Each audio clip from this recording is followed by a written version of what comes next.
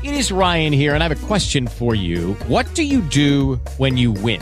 Like, are you a fist pumper, a woohooer, a hand clapper, a high fiver? I kind of like the high five, but if you want to hone in on those winning moves, check out Chumba Casino. At ChumbaCasino.com, choose from hundreds of social casino-style games for your chance to redeem serious cash prizes. There are new game releases weekly, plus free daily bonuses, so don't wait. Start having the most fun ever at ChumbaCasino.com. No purchase necessary. VGW. Void where prohibited by law. See terms and conditions. 18+. So I said to the plumber, the leaks are real. Your bill is ridiculous. No, I'm just kidding. I heard that the other day. I heard that joke. I thought it was hilarious. Sorry. The leaks are real, but the bill is ridiculous. Complete non sequitur. Go ahead. All plumbers' bills are ridiculous. No, it's just it's a timely joke. Sorry, trying to make a timely joke. The leaks are real. All right. Okay. So we got a lot to talk about today. Russ, what do you got going on though? Well, aside from telling my dog Jordan to hop up somewhere, there's a baseball game going on today, and the New York Mets are playing the Boston Red Sox, and batting eighth for the New York Mets is Tim Tebow. And so here's what I want to say. I heard he's trying out with the Jets next year in the NHL. Is that true? Listen, the Jets already had that disaster. It only seems to affect the Winnipeg Jets. Winnipeg Jets. Oh, the NHL. The Jets. Yeah. This only seems to afflict my teams, but that's okay. I'm going to speak for the rest of Met fans and maybe baseball fans too. Here's the thing.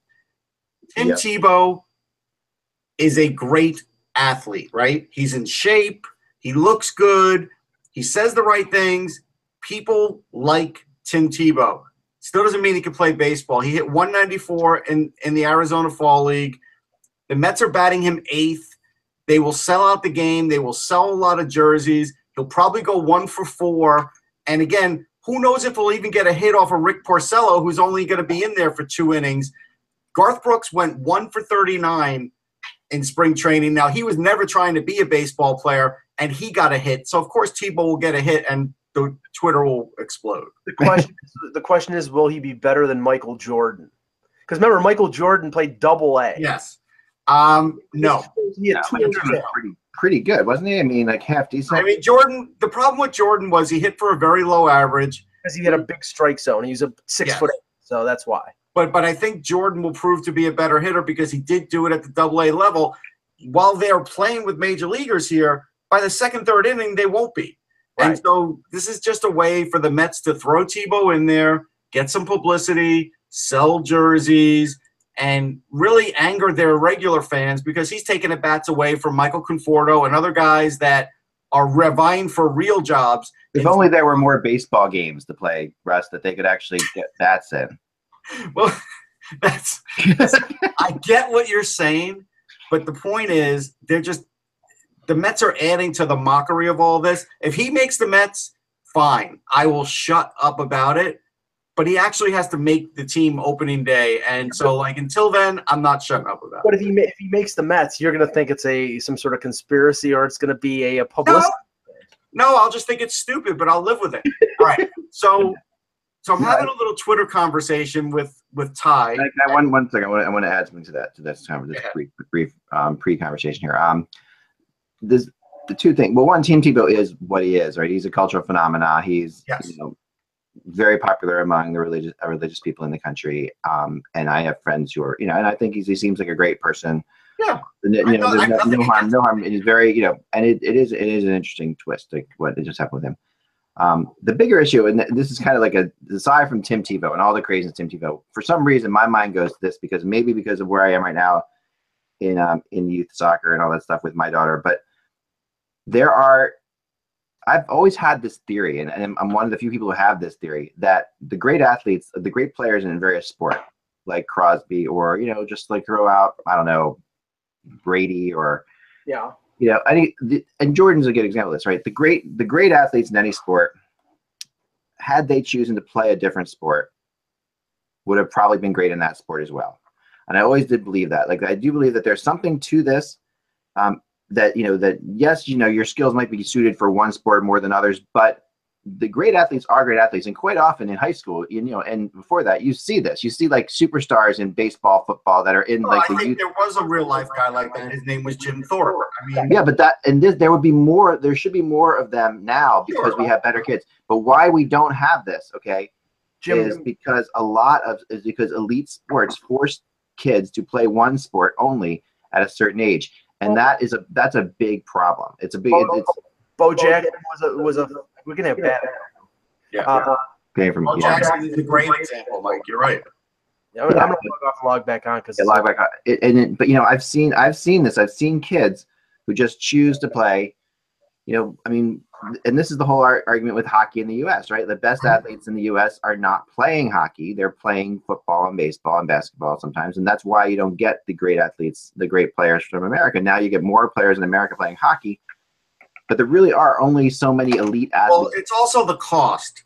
We have to factor, no question. But there's only so many elite athletes to go around. Hold on. I don't want to gloss it over because, I know a family going through this right now who are very well off, middle class family. Both parents work. They're driving hundreds of miles every weekend, and their kids moving up the ladder. I'm watching them because I'm a prospect guy. But it's costing them a lot of money. It's ridiculous.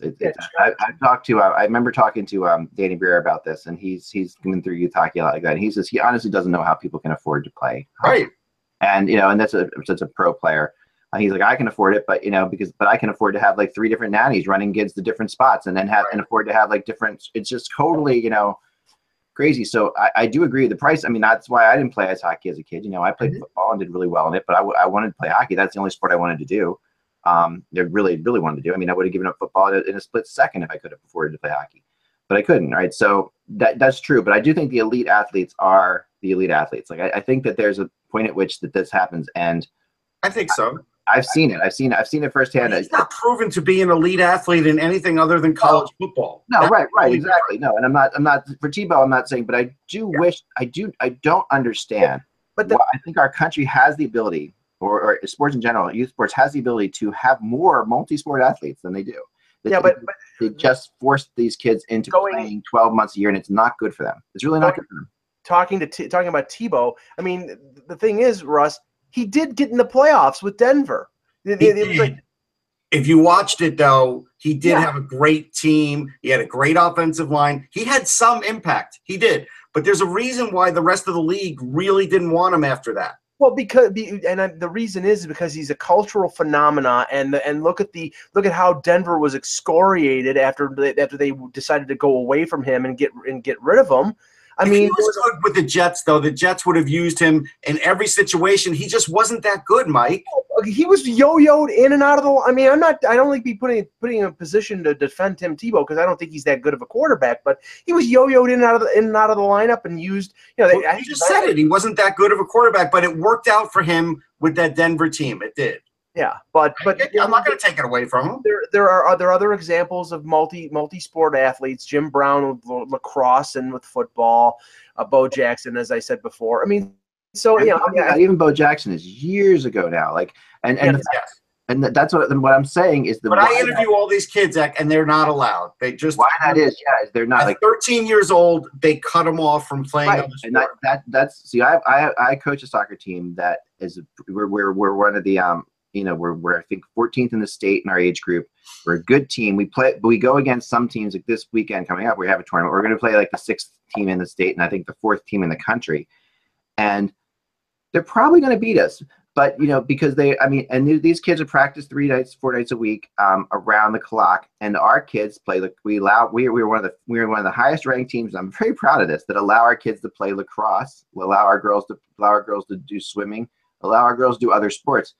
And I'm really proud of the fact that we do that. That really means something because, as a kid, I love the fact that I had a baseball season, then I had a football season, then I had a basketball season. And I love that my daughter literally plays soccer around the clock, and she wants to. That's the only sport she really likes. But in a way, there's a self-fulfilling prophecy. The fact that she's just had so much soccer that she hasn't really been exposed to other sports. She couldn't afford to play ice hockey. She's starting to play ice hockey a little bit. But we're only talking about competitive. There are plenty of kids who will play with their friends, play basketball, besides being hockey players. But we're talking about competitive. So that is the difference. competitive, yeah. And it as a coach from our side of things, it's very hard to keep a competitive team together because there are some kids like, oh, I want to be on the 4th team in this state, not the 14th team in the state. So I'm going to go to that team over there and play, but they're not going to let me play lacrosse. And then this is the other thing. This is the crazier thing. We got to get going. This is the crazier thing. They're not even allowing them to play high school sports. Like that's a big thing. Like our travel team will say, you can't play on your high school soccer team. Right. Because you have to just play over our and that is another thing that we will not do. Well, hockey doesn't do that because like USHL, you could play on a high school team and play there on weekends. There have been players that have done it. But there are some travel hockey teams that don't let you play. I know, but parents could take charge of that if they want to. Yeah, Russ. I mean, I've been on both sides of it as a parent and a coach, and it's hard because if you want to stay on that team, your kids have friends on that team they've been with since they're 7 or 8 years old. It's hard, and you have to really, if a coach just or a club above the coach even just decides to become jerks all of a sudden and say this is the rules that we're going to enforce, you're stuck. Russ, why don't we save the Gretzky tie thing till tomorrow? Yes, that's fine. Okay. And this is why, they'll end on this. This is why that I was with a really prominent. Our team was with a prominent soccer club in the area. And last year left that soccer club with our entire team because of all the craziness that the prominent soccer club was going to say, oh, you weren't allowed to play in your high school anymore. So we left them and we took our entire team to another place and played there. And it was a great lesson for them. But it's crazy how we don't let kids play more than one sport. It's just really ridiculous. It's bad for them in every which way. I think it's bad for them mentally. They need a break from things. It's bad for them in every way. Let's start. Here we go. We're starting here. Bing, bing, bing, bing, bing. All right. We'll start here. Hello, Hockey World. It is Wednesday, March 8th, 2017. I'm Michael Agello. I'm Russ Cohen from Sportsology. And I am Eklund, and you're watching the HockeyBuzzCast on HockeyBuzz.com. This is the podcast that comes to you every Monday through Friday. It's available on iTunes, on your Apple, in the Apple world, or wherever great podcasts are served up. You can find us as well. Tune in radio. Yep. And all over the place. Basically. So I'm going to pause. Let's mute Russ for a second while I talk to somebody. Here we go. Okay. So wherever you can find your podcast, you can find us, and we're supported by listeners like you at patreon.com/hockey. We really appreciate your support, and we have some fun things coming up for you guys in the future. So thank you for going to patreon.com/hockey and putting whatever little bit you can in. It helps keep us going here. And we really, now that we're out of the trade deadline, we have a little more time. We can do some fun things for you guys. Here we go. Let's start off today with we have the business of hockey today to talk about a little bit on a lot of levels. Actually, there's three business hockey stories today. So I'm trying to bore you guys to tears because we do have a nice little playoff race going, but we have three business stories. I'm going to go in what I think I'm going to get rid of the first couple quickly. Okay, so let's go with the salary cap. The salary cap is being raised apparently if the players want it to be raised, which means they're gonna have to pay more escrow. But it could go up $2 to $3 million. That is good news for some of the teams who really were terrified of the flat cap. But go ahead, Mike. Explain the indications are right now, and obviously the season is not over with, so the final revenue is not determined. But the way it sounds, it's either going to be it going down to 71 million, or the 5% escalator would be to get it to around 75.5 to 76. There might be a negotiation like there was last year, because there was a negotiation between the PA and the owners and the league to get the cap to 73. But we know that the players are sick and tired of escrow. So honestly, with the small and not very good free agent class that's coming out, I think they're going to say screw the escrow, and it's going to go down to 71 million. And that's what I think they should do. Let it be a realistic number. Going up to the other number, they're then rolling the dice that revenues will be good and they won't have to, lose an escrow, and they could gain some extra salaries for players. But that's rolling the dice. You don't know what's going to happen. You put money on this one, Mike? Just leave it the same. I would leave it the same. Well, I mean, going down doesn't make much sense. They will vote to raise it. They will vote. I think they'll negotiate it to stay the same. Right. I think it'll stay the same. They may, but I think it's very possible that they could vote to raise it this time around. Because tell me why it's a positive to raise it. Because the escrow has never been something they haven't gotten back. The escrow, last year they didn't get it. There you go. There you go. Did they? I thought they did. They did not get it back. Last year, yeah. Okay, then I stand corrected. I'm sorry. I thought that was the case. I'm really sure about that. Yeah. I'm pretty sure about it, yeah. Because I talk to players all the time. I never heard that they didn't get it back last year. But maybe they didn't.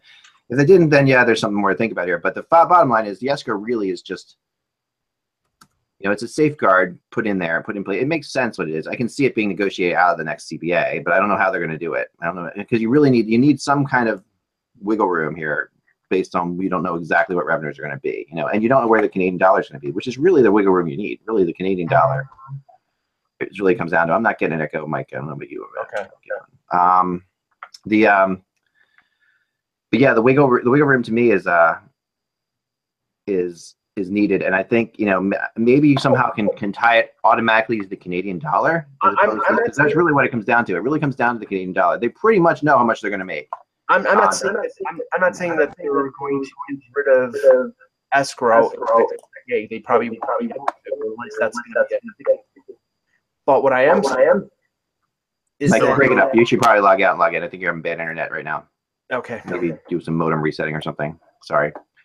But we're at a number where we're basically back to the days of when Bobby Hall was too much money.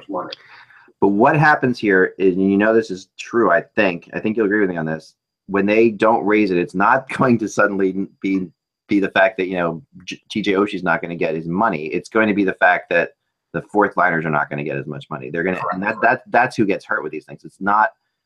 There will still be a battle for the UFAs. There will still be a fight going on with the top UFAs. I'm going to log out because of that. Okay, it's weird. I was telling Russ, Mike, and he agreed with me completely, 100% without any thought. That just kidding. that this, by not raising the escrow, you don't affect the fact that TJ Oshie is going to get more money. You affect the fact that third and fourth liners are going to get 800,000 versus 1 million. That's really what it comes down to. You end up, or 600,000 versus. It really does affect the lower tier guys. It's not going to. You're still going to have a bidding war for the top players. You just are. And so when the cap does not go up or even goes down, you end up in a spot where it really affects the players who really need the money the most. The players who have like a one or two year career, they have to make as much as they can in that period of time. But you also have to factor in you're going to have 23 more NHL jobs. Right. Well, you are, but that's not going to. That's. Yeah, it's gonna open up space for people who are claimed. No, it is going to open up space for jobs, no question about it. But that. So can you sit there and say? I don't know. Here's the thing. This is better. Leave it the same. If they make more money, fantastic. Everybody will do well. I think, unfortunately, the league and the players sometimes feel like they need to tweak this number to show that the league is prosperous. They don't need to do that. I think it's a combination of. I don't think the players care about the league being prosperous. I think the league is there. I agree with you on that. But I think the players just don't want their cap to go down and their money to go down. The fact of the matter is, if the salary cap goes down, there should be a percentage written into this thing that just says, okay, everybody's salary goes down. But that's not what happens. Well, no, but the thing is, if the cap goes down, the escrow goes down. That's what I'm saying. The escrow goes down, but if they didn't get the escrow back last year, which is possible, that would be the first time in the 12 years or whatever of escrow that they haven't gotten it. So that's definitely. And this is all tied to the Canadian dollar. So I don't know why we can't just tie this to the Canadian dollar and call it a day. This is the problem of the NHL is that everybody is paid in American money. Yeah, but they can't change that until the CBA expires 2022. So this is the battle fought. The battle that will be fought will be over that. It'll be over the escrow. It'll be over in my opinion, the salary cap. All contracts should be linked.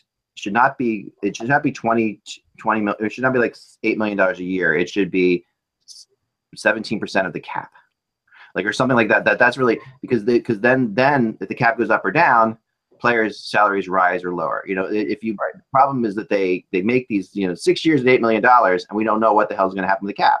So I think you could get players for cheaper if the cap kept going up, because you could actually say you're going to get 17% of the cap. The cap's rising by $2 million a year. That's more money for you every year. Right, but again, it's based you can't artificially increase the cap. You're only going to increase the cap based on revenue. And revenue, it has to be exactly that. There has to be. You're right. There has to be a completely in my system. I got something that'll satisfy the players. You know what you do? Keep the cap the same. Raise the cost of an ELC contract. Maybe try. All right, I'll try like that, man. Say that again, Russ. Okay. Here's my thought. Instead of raising the cap, keep the cap the same, but raise the cost slightly of the entry-level contract, because now there's more and more entry-level players in the league. Right. They'll start to make a little bit more money. They're the ones that need more money. The fat cats don't need more, and yes, the fourth liners do, but now there's a lot of young players that are taking those spots. Give them a little bit more on the entry level, and then teams may hesitate before they promote everybody. So do you mean entry level for the young guys, or do you mean minimum entry level for entry level for any rookie status player?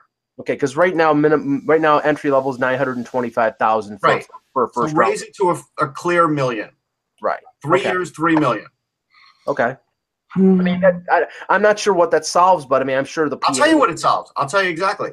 So what it solves is right now teams, because these players are bargains, are promoting them whether some are ready or not. We see some that are right on the edge, but they're taking spots on teams that other players who make a lot more money could play, and it saves the team money. If the players want to combat that, well, then it's like, hey, you know what? Let's reward the younger players with a little bit more, so if they do get accelerated, hey, they'll make a little bit more money than they used to, because now their responsibility is greater the minute they get to a team. Okay, what was the other business?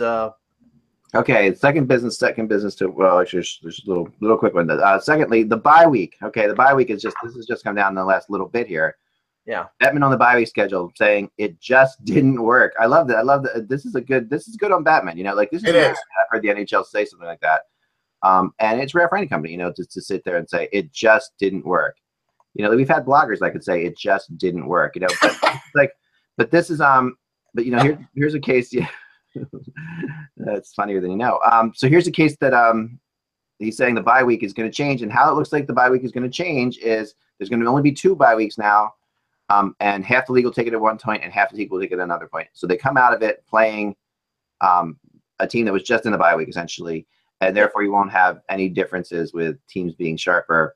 You know what this is? This is saving the league from having the stat where like 3 teams won off the bye. So everybody, you know, half the Western Conference will be on the bye, the Eastern Conference will be on the bye, and 7 teams or 8 teams will win and 7 teams will lose. So it'll be even Steven. But I mean, the funny thing is that the bye goes away next year if they go to the Olympics, and as I'm sure you're probably going to touch on.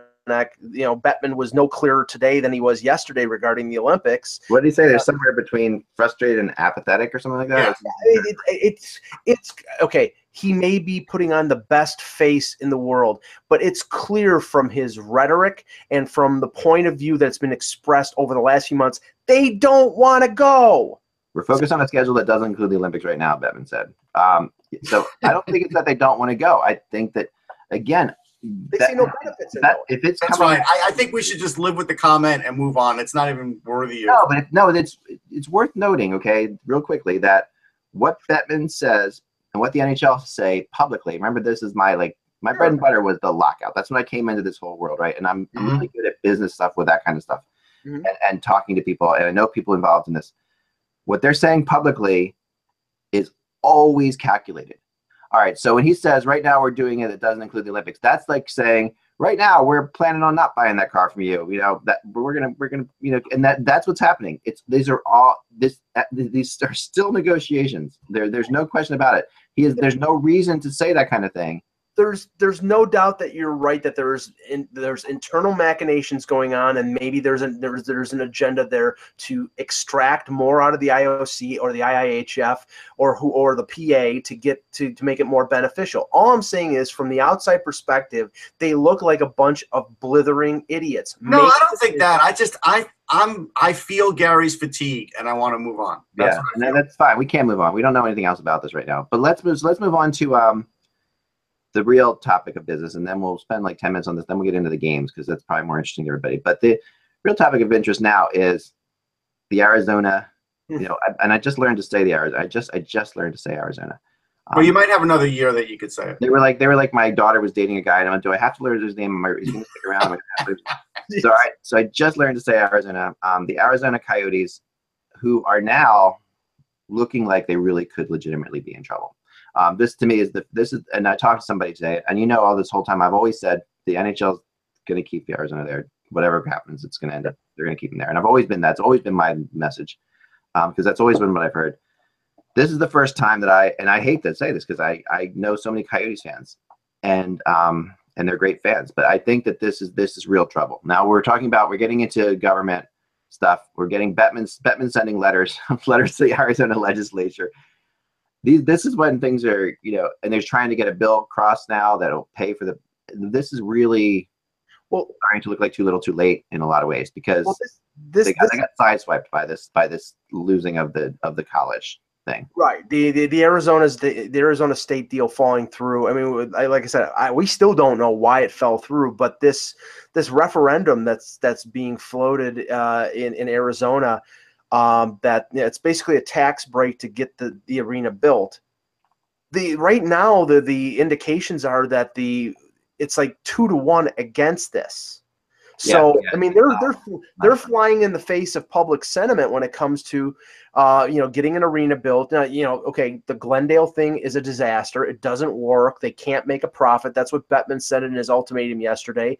I don't know why there hasn't been more of an effort to get them and the Phoenix Suns together, because they're playing in the America West Arena in downtown Phoenix, which is an older building. You would think that the Suns would want to pair up with the Coyotes and build a new building, and maybe the Coyotes don't want to go to downtown Phoenix. All I know is that a friend of mine who lives in Arizona let me know about the ultimatum yesterday, and when they talked about this, is hockey's just not that popular in Arizona that they're going to give over hundreds of millions of dollars in tax breaks to build a stadium that only 8,000 people will go to see the game. Here's a reality, and Mike brought this up. When Austin Matthews went into Arizona to play for the Leafs for the first time, they didn't sell out. They didn't even particularly do great in attendance. I don't know what the TV viewing audience was, but I'm going to be willing to bet that this Major League Baseball spring training game had a better audience. And that's because it's just not a passion in Arizona. There are people that have moved there. How many name changes are you going to do this team? Like the Seals were the California Seals, the Oakland Seals. Like, are they going to go through a third name change? Come on. Yeah, the California Golden Seals. Yeah. Yeah. But yeah, no. At some point, you have to just teams with adjectives. Teams with adjectives. I've never been a fan of teams that have adjectives in their names, honestly. And not only did they not sell out, it was 2 days before Christmas, and I believe it was on a Friday night. And you're talking about the prodigal son returneth, Austin Matthews coming back to Arizona, and they didn't sell out. So what does that say? I mean, it's a one game standalone thing, but it says a lot about hockey in that area, that for a kid who grew up in Scottsdale, that they couldn't sell out for that. A guy who's probably going to be the Calder Trophy winner. So I don't know. I mean, I think you want to have more people show up to hockey games in that area. Have them start at 4:00. That's when the old people go out to eat. No, you want to start having people go to those games. How about being a good team? How about winning? Well, that's what's hurting them now. You're right. Putting a product. It's not just. It's not. Listen, you have to realize that there's the history of this team has been awful, in terms of what they've had to deal with. I mean, in terms of the fact that you can go back and look at their historic attendance numbers. And then the same excuses come up. Well, this wasn't right, and that wasn't right, and they had a great team. Building nicely until the whole Vasily thing happened, and then things started to go back. There was a build. There was a consistent build with them, and they were getting there. And it was not, and then that happened, and then there were a couple years of crazy fluctuations of, is the team going to be there? Is there not going to be there? And impossible to sell tickets ahead of time. Every year, like when they had to get their, I know people who do the marketing for this team. Every year when they had to do their marketing campaigns, it would be like clockwork. The second day, like, okay, we got to get next week. We start our big season ticket campaign run, and they would something went horrible. You know who number one in the state are the Arizona Cardinals. They've never won anything, but they get supported. They've had 2 or 3 stadiums already, and they play across the street from where the Coyotes play. Right, and they never were good. They never were in danger of. But they sell out. That's the point. They don't have problems with attendance. But they only have 8 games. They only have 8 games. It's like one thing to drive out there on a Sunday afternoon. Okay. It's another thing to drive out there on a Tuesday. You know, it's like I've talked to people about this. It's the place is not. It's not the best place to go. No, and as I've said, I mean, it's a 45-minute drive. You did the drive, Mike. You did from Scottsdale to Glendale through Phoenix during drive time. It's a tough road to hoe. But the thing that's 45 minutes. I mean, but seriously, if you really want to go, Eck, how long does it take you to get to a Flyers game? 45 minutes to an hour. Thank you. And it takes me an hour and 45 minutes to get to a Toronto game, but we're hockey diehards. These are people who you're trying to get the. I mean, most of the Flyers fans can get there within 10 minutes. You know, like most of the Flyers, like I used to live in South Jersey, and it was 15. Like when I lived in Cherry Hill, it was 15 minutes away. You know, right. So it was completely. You know, the bridge. It's very convenient. The Flyers Stadium is a very convenient place. It's in. The biggest thing they have going against them now is they're a bad team, and to try and sell them to the legislature when they haven't improved as a team is now a very tough sell. But this is all played on itself. You know, this is all. Yes. It's been. But I will never. And this is where I get really pissed off about this thing. I will never sit there and say that Bettman and the NHL were wrong to do this because I think they were completely 100% right to try this and to work as hard as they did at it. I'm not saying they were wrong to do it. I'm saying there's a time when you have to end it. No, and I think that's what's becoming apparent. And I think that is, and I think that they now have their, I think for lack of a better term, and the NHL won't be happy about me saying this, they now have their excuse in a way. And they because they really, from Balsillie on, and I still believe if it wasn't for Jim Balsillie, that team might not be there now. Like I think that Balsillie really united the NHL behind. They weren't gonna have a person do that to them. So therefore, they were not going to let that precedent sit. So Phoenix became bigger than it should have been. But for the NHL, they went in harder. Balsillie forced the NHL to buy that team rather than let them be not just buy it, but like really emotionally buy it too. Like absolute, you know. And there are people, at the NHL who really are emotionally tied to this working. Their job. Sure. Listen, I think it was a good try. I get the TV aspect. John Ziegler is the one who put the TV part of it in motion. Gary Bettman picked it up after him. I get it. Remember, 4.7 million in that metro area. Okay, right. Which is the equivalent of Boston. But half of them are sleeping after 7 o'clock. It's a top 10 TV market in the United States. We get the motivation of why only Toronto in Canada is bigger, right? But it doesn't matter. These people are not tuning in. I mean, we understand the reason why the league bent over backwards to keep them in. I agree that they should have done it. There are people in Canada who don't. But you know what? As Russ said, the time is over with. Now, I'm with you, Mike. I'm with you. And I think that I'm the first time I really feel like it might. I mean, I hate to see a team leave. So I hate to say that, but I think that from a business perspective, they can look at this as a success, and they can say, okay, we've grown more hockey fans than you know. Even if you say they have 8,000 people paying for tickets, there's a lot of fans that watch the games out there. There's a lot of fans who can't afford to go to the games. There's a lot of fans who won't drive out to go to the games. So, well, can we say this? If they put a second team in Toronto, they would have created less fans than they did by putting a team. Okay, let's say this. When we noticed that Arizona, before they were Arizona, was really having trouble, why didn't they have really cheap tickets all the time? They had certain perks and people were taking advantage of them, but they didn't have that all the time. Mike, how much did your ticket cost when you went there? Well, I was sitting in the lower level and it was $75. Right. And that's commensurate with Buffalo. I mean, Buffalo would be a little higher, but still. Now, I knew Ranger fans that could go there and sit in the upper level for $5. Right. Well, you can always go on StubHub and get it. Right. But my point is, they needed to adjust to the market price-wise, but they didn't because of the bad parking deal. I get it, but you weren't going to win that. So you probably should have tried with volume, but they didn't do it. Now, and we'll talk about this, on a slow day because this isn't going to get solved until the end of the season. But the question is, will this be the quick parachute into Quebec, or will this be waiting a year or two until Seattle gets their act together? That's what I want to talk about, but we got a lot of stuff to talk about. Yeah, actually, we didn't even talk about this amazing performance by Ryan Miller. 367 saves. 367 saves. Wow, that's something else. I'm impressed. Jeez. But he got the 3rd star. The writers got it wrong. No wonder they didn't want to trade him. But he only got the 3rd star. Yeah, that's hard, man. There's people who feel like the writers in Canada are against Vancouver. I agree with you, definitely. West Coast bias. Oh, for sure. All right, let's go to the NHL standings, shall we?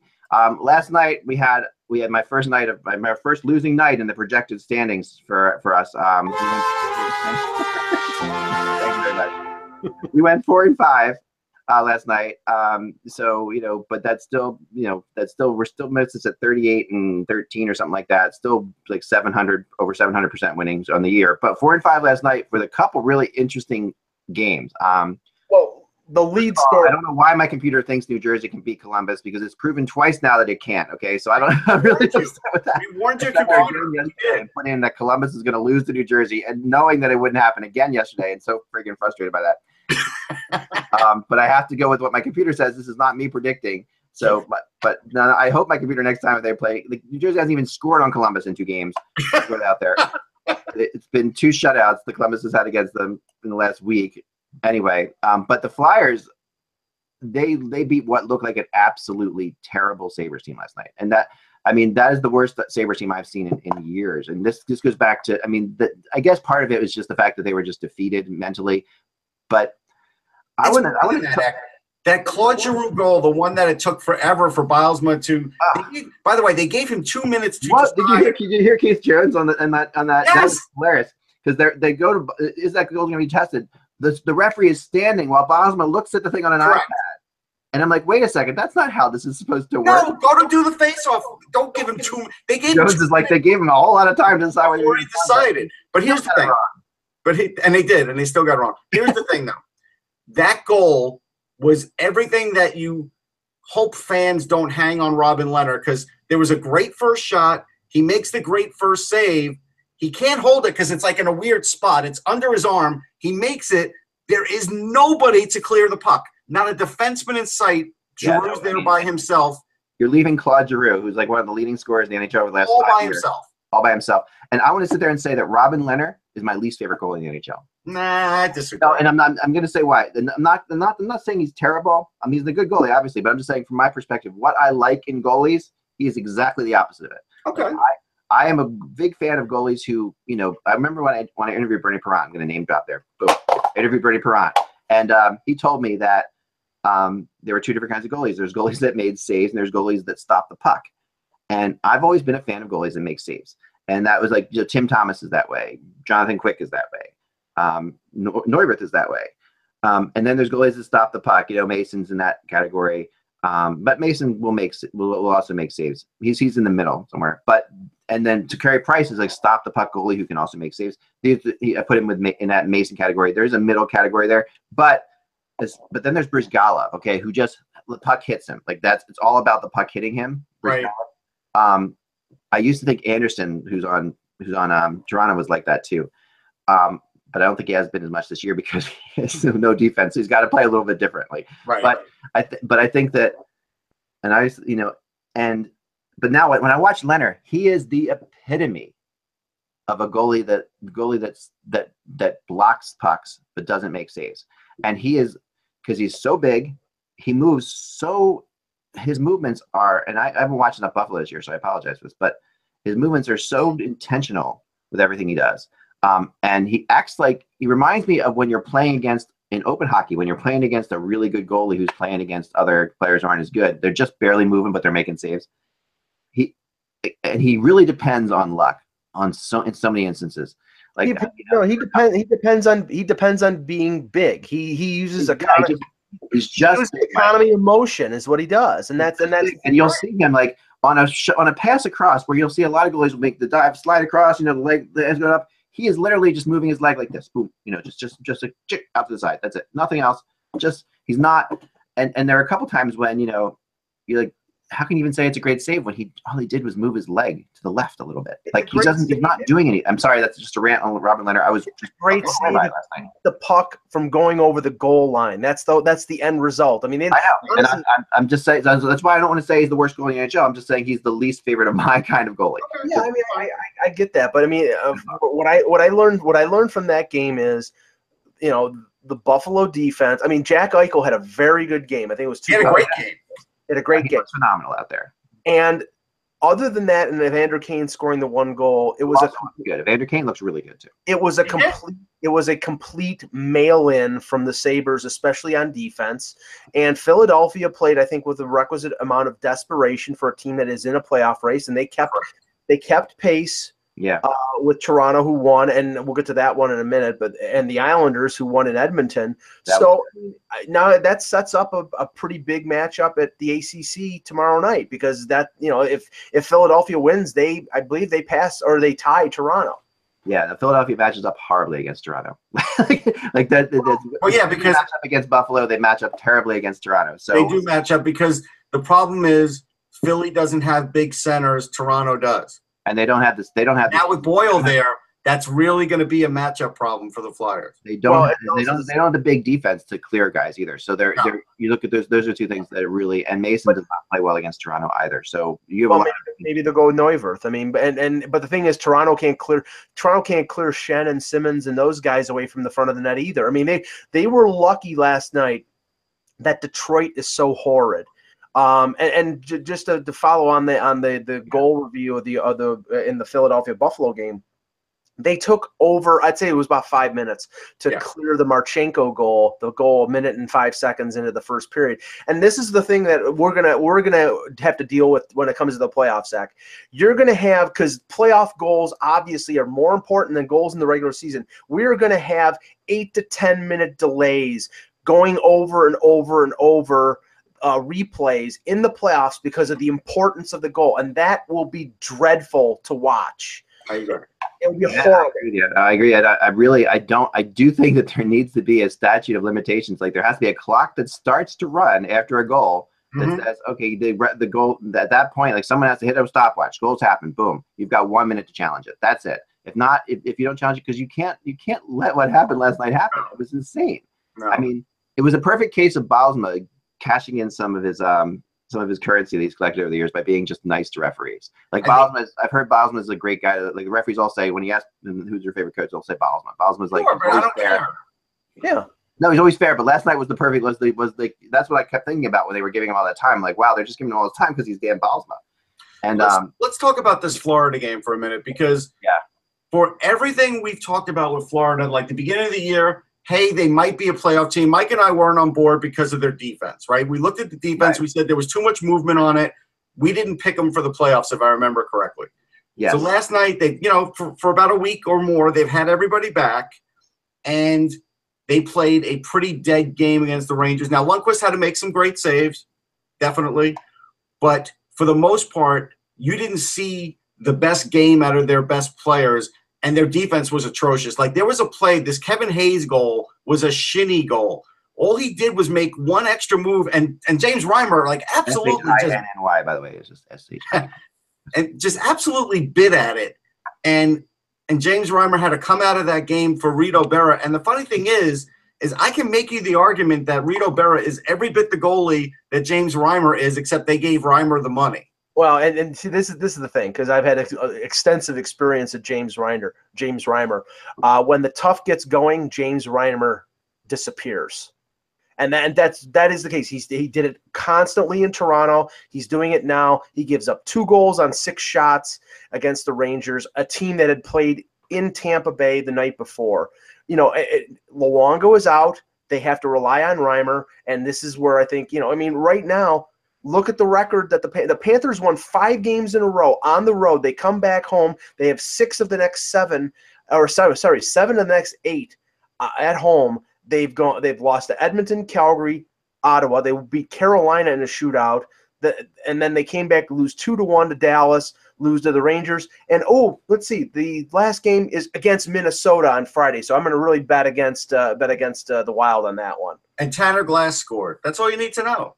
I will say this about Reimer, just the counterpoint. Okay, I don't disagree with you that he's come up small in big games before, but he also was the only reason Florida's even in this race because that's fair. Like the last couple of weeks, he was on fire, and he went on their road trip. He was unbeatable, and he was. But this is a home game that he had to win. Oh, I know. That's inconsistency. But I will also say this, and I think I can say this without getting in trouble, but that there were, I don't see why not. But this was off the record for a while. Florida turned down a lot of offers for James Reimer this year. I'm sure. Teams were trying to get him. Like Boston tried to get him. I think Calgary tried to get him at one point. I know LA tried to get him for sure. Reimer was like they were amazed at how many calls they were getting on Reimer. And because people do see him as a really good backup. Well, but Eck, they signed him to 5 years at almost $4 million. So yeah, which is what I'm saying, which is why it was all the more astonishing that they were getting calls on. But here's the weird thing, Eck.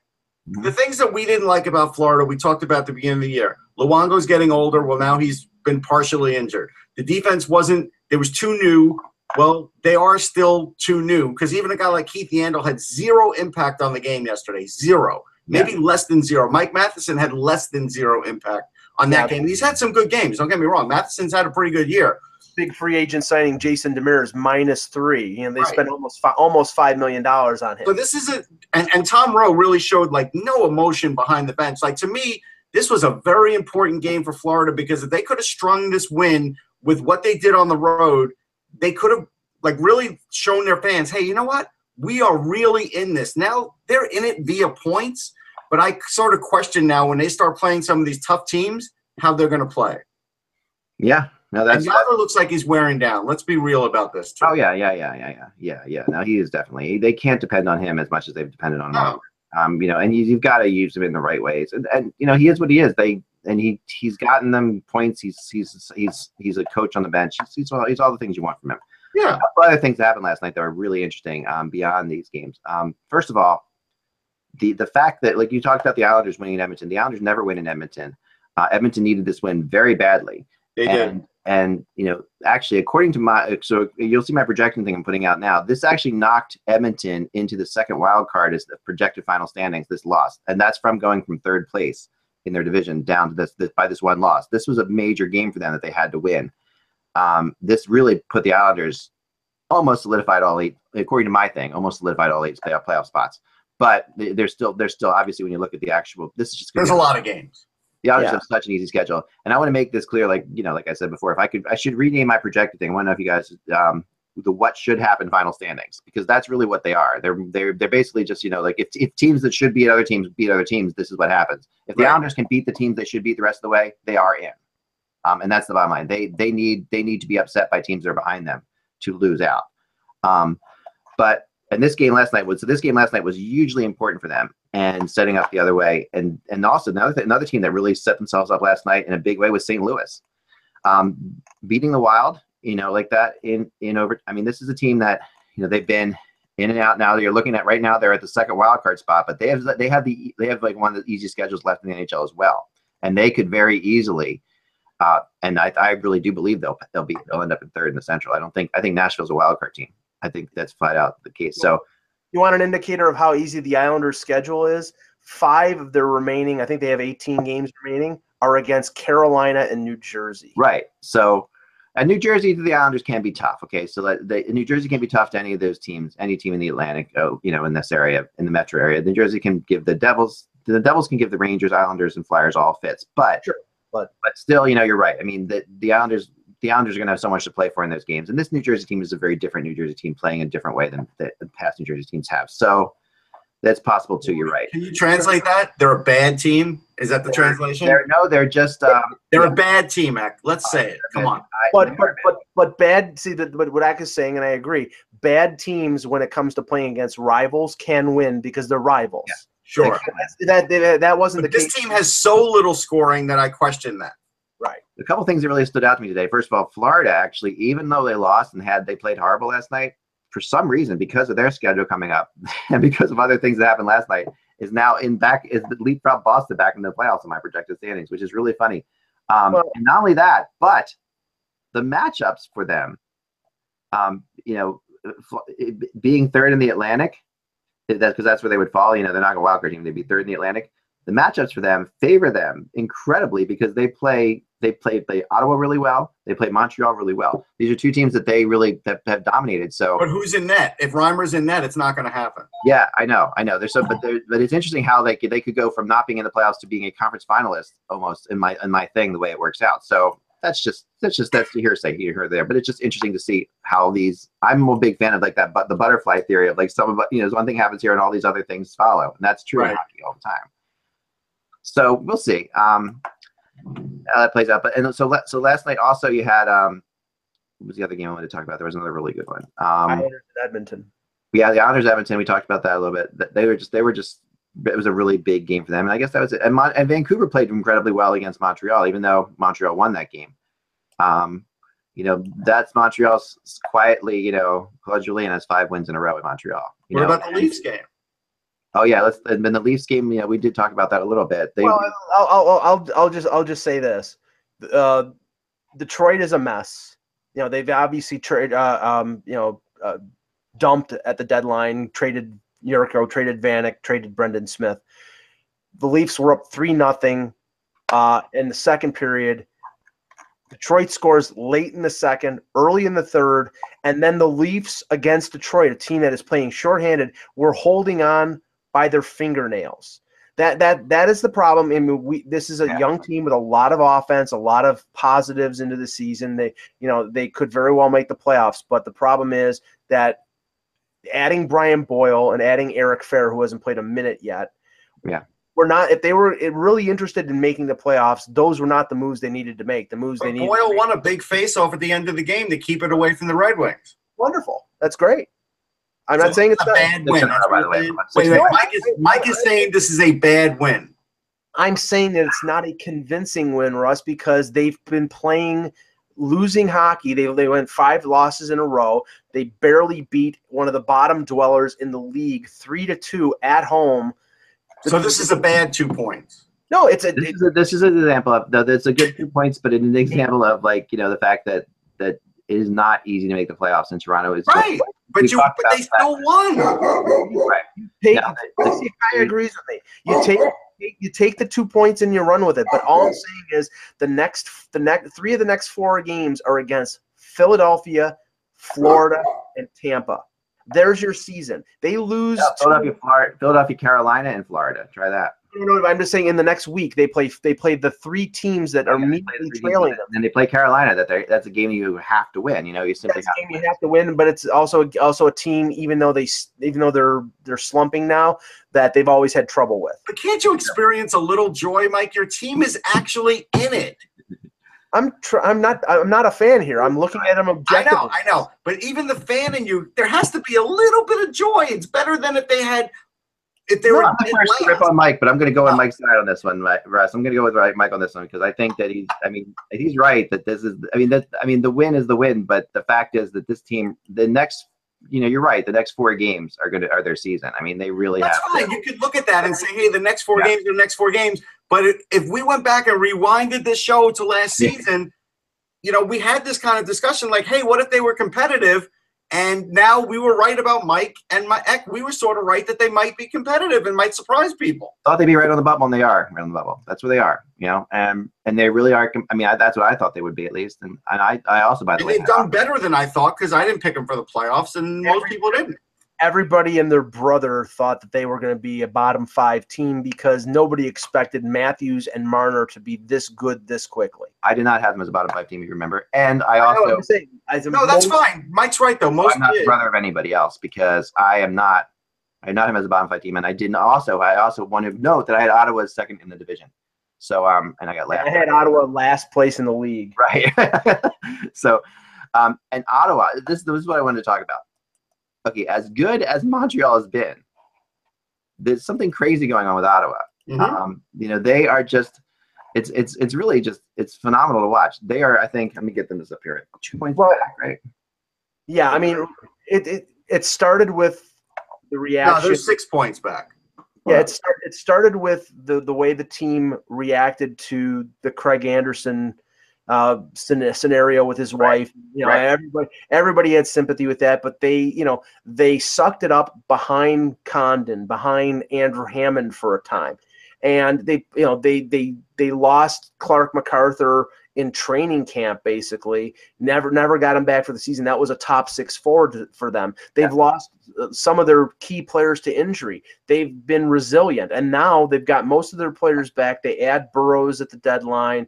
Burrows has scored 3 goals since they acquired him. I mean, Bobby Ryan back, right? I mean, he's like one of their top players. Who is? I'm sorry, Bobby Ryan. He's not back yet, right? He's not back yet, but I mean, they got Stone back. They got Hoffman back. Turris is having a good year. Brassard has fit in well. Okay, they're 6 points back, but they have 3 games in hand. So that's why I was saying, you're right. And you're right. So I think the issue here is you got the math wrong, Eck. That's all I want to point out. So I know they're closer, and my thing has the teams tied in Montreal winning the division on regulation wins. I mean, the schedule the rest of the way is really kind of crazy. Ottawa has a pretty easy schedule. Montreal's got a tougher. Listen, I was completely 100% wrong about Ottawa. I admit it. I mean, it's not. It was tough. I still think there's hope they finish last. Stop it. And I'll tell you the thing that's crazy here is the team that no one is talking about, and I will keep banging this home because of the schedule they have, because of the way they've been playing lately, is the Dallas Stars are still a problem. And everybody's written them off because this is not, Dallas has been really good all these years, and they never snuck into the playoffs. I'm telling you, they're still a problem. I mean, they're in it. I mean, they're in it more than you think because they have the easiest schedule left in the world. They play Colorado. I'll still take the Kings over the Stars with 1 game in hand. I'll bet you on that. I'll definitely bet you on that. You got all right, $5. I mean, the Stars should have used your computer because you betting me, your history is not very good. No, the Stars right now are 7 points behind St. Louis. I mean, that's but all he has to do, Mike, all the Stars have to do is come in ahead of the Kings now.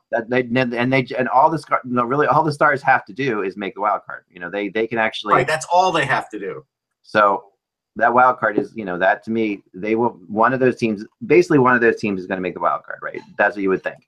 Well, no, actually, that's not true. There's because Winnipeg's still sandwiched in there, and they have more points. And, Nashville would have to be knocked out for them. They played the most games, though. Yeah. So yeah, I mean that schedule for the Stars. Let me go through this with you guys. This is really insane. And this is why now tonight they play Ottawa. Okay, but they have destroyed Ottawa. This is another team. This is the Capitals the other night. They beat the Capitals because they have a history of being really good against Capitals. The only team that they're less good against than the Capitals is the Senators. The Senators, they have they're playing these teams that are crazy good. Then they go to the Sharks. That's a tough game for them. Edmonton, Vancouver. Honestly, I don't see how they make up 7 points. They have to catch St. Louis. St. Louis is at 71. They're at 64. I think they have to catch Nashville, actually. I honestly think that's how it's going to play out because I think St. Louis has such an easy schedule that they're going to make it through. I think Nashville's the only team they can catch. Right. Or perhaps they could catch Calgary or Edmonton if one of those fall out. That's really how I see it playing through. But those are the other spots that could fall out. And Edmonton, I don't think is going to fall out, but. You're talking about a massive. I mean, it's not unprecedented. Yeah, no, it's along the lines of where Philadelphia was last year at this point. Honestly, it's in the same kind of boat. And Philadelphia made it, and it's very funny because last year my thing did predict Philly to come in, I went back and I reviewed like the way it had Philly getting in and the way it has sort of Dallas. It doesn't have Dallas getting in, but it has Dallas falling short by 1 point. So something could happen. So it's kind of like we'll see how it plays out. But I do have breaking news if you want it. Yeah, please. Okay. So Tim Tebow is just up. 1-2 count. Rick Porcello is a great pitcher, as Mike knows. Yeah. He throws it right down the pipe. It looked like a breaking ball. Tebow doesn't swing. He's frozen. The umpire gives him the little extra this, and Tebow stops and stares at the umpire. That's the problem with this whole Tim Tebow effect right there. Russ, you know what he was doing? He was doing an homage to Carlos Beltran. Yeah. Stop. Just stop. No, but I'm just saying, that's the problem with this whole Tim Tebow effect is there is an ego there too. Yeah, no, don't make any mistake about that. Yes. He's a good guy, but he's also a brand. A professional athlete. Yeah. He's also a brand. He's a brand himself. He's a brand. No, my ex right. He's a brand. And he didn't like getting called out. And you know what? Baseball's a tough sport, man. It's hard. This is the one thing I do like, and I don't like baseball. But the one thing I do like about baseball is the fact that it is just it's humbling. holding penalty. No, that's what he's used to from umpires and refs. He's No, baseball is used to, baseball. The amazing thing about baseball is the fact that it is the only team sport that is a one-on-one sport as well. Right. And the fact that you have this one-on-one aspect of pitcher versus hitter is phenomenal. And then it turns into a team sport after the pitch. Yep. That I love. That part I love. And so you can't just suck at it and get away with anything, because you have to beat not only the pitcher, you got to beat the team out there too. So it's really hard. And the pitcher at the end of the day, if Tebow can't hit, humbling. Like, he's now facing a great pitcher. It's not like he's getting reported that he's hit 9 home runs in batting practice. In batting practice, they want you to hit the ball. No, they're just lobbing balls up. Did you see that, by the way? That was just before we get out of here. There was a really funny thing the other day. It was I guess it was Maddox on the old pitcher from. Oh yeah, who Greg Maddox. Yeah, he got dressed up. So what he did was he dressed up as a field guy, like he was fixing the fields, and someone went out to hit. Someone was going out to do batting practice, and the batting practice pitcher says, they were basically throwing with something. They think they got pulled muscle in their arm, and he took. I gotta go, and this guy is like all his beard and everything like that. He was like digging up the grass. Says, I'll pitch. He's like, oh yeah, to his major league hitter, and in batting practice, he's like. And the major league hitter's like, I forget who it was, but it was really a pretty famous hitter. I think it was like Bryce Harper or something like that. Something like that. And he's like, yeah, right. I can pitch a little bit. It was Chris Bryant from the Cubs. There you go. Yeah, he's pitched a little bit. So he goes. So Maddox goes and grabs the ball and just throwing like 90-mile-an-hour pitches at this guy, and with just covered with mud and with this big giant beard. It was classic. He's an all-time great. I mean. That's a great thing. I mean, it's classic. I really love that. I love when teams go out of their way to do something fun like that and interesting. That's what makes the internet great. All right. Well, tonight there are not that many games tonight. There's 3 games tonight. And before we get to the NHL simulator, let's just talk about the games tonight. Tonight we have hold on. The 3 games. Red Wings, Bruins. This will be big for. The Bruins. This is the Wednesday night rivalry night, and I don't know what rivalry there is between the Red Wings and the Bruins, obviously. But the big game for the Bruins. Are only 2 points up on Toronto for third place in the Atlantic. Yeah.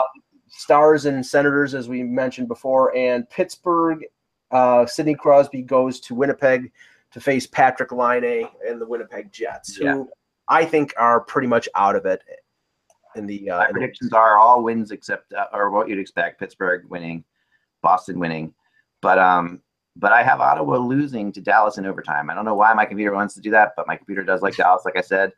Your computer is secretly a Tyler Seguin fan. Somehow it is, so we'll see what happens. But it's been, and the funny thing about it is, I never told you guys the story. I'm gonna say this real fast. The first time we did this thing, the first game we were gonna do was the night the Penguins were playing the Stars. And my wife, we're running the formula out, and it has the Penguins losing to Dallas. And they had just traded away all their players. And I'm telling my wife, I'm like, we got to work it so that doesn't happen. Like, that can't possibly be true. Like, there's no way. I mean, if we put this out there right away that's saying that Dallas is going to beat Pittsburgh, we're going to get laughed out of the ballpark. They're trading away all these players. I mean, maybe the whatever. And, of course, that Pittsburgh lost to Dallas that night. And then the same thing happened, but and we changed it so they wouldn't, because we actually reworked the whole formula so that Pittsburgh could not beat Dallas, and then we stuck with that formula for the rest of the way. So it's been pretty good. Anyway, we'll talk to you guys soon. Remember, without the buzz, it is just the Drafts Lottery Simulator. Sorry, gosh, I'm an idiot. Here we go. I brought it up and everything, and I was just embarrassed by my story. So let's continue here. Here we go. The winner is the Dallas Stars. We just thought, this is the Star Show. This is rigged. This is completely rigged. Star Show. That's go second and third. Second up, the Buffalo Sabres, who are always the bridesmaid Buffalo Sabres. I'll say that. They were second yesterday. They were second for McDavid. So let's just remember they were second all the time. Always second. And then finally, the Winnipeg Jets. So there you have your top 3. It's interesting. I kind of wonder what the Jets would do at third. That would be an interesting thing, because, like, let's say Hischier goes second, you would think they would take Liljegren. Like, that would be great for them. Maybe they would take the Finnish defenseman, because it's Laine. Nah, I don't think they would go that route. I mean, I don't think Valimaki goes that high. I just don't think they'll take another If there's a viable defenseman, I think they'll take a defenseman because they have so many forwards right now. We say that's what they should do, but we don't know how. The funny thing is when teams have a board, they really go by the board. They do. They have to because it's otherwise. So we don't really know who they're going to have on their board. Who's going to be ranked higher. It'll be interesting.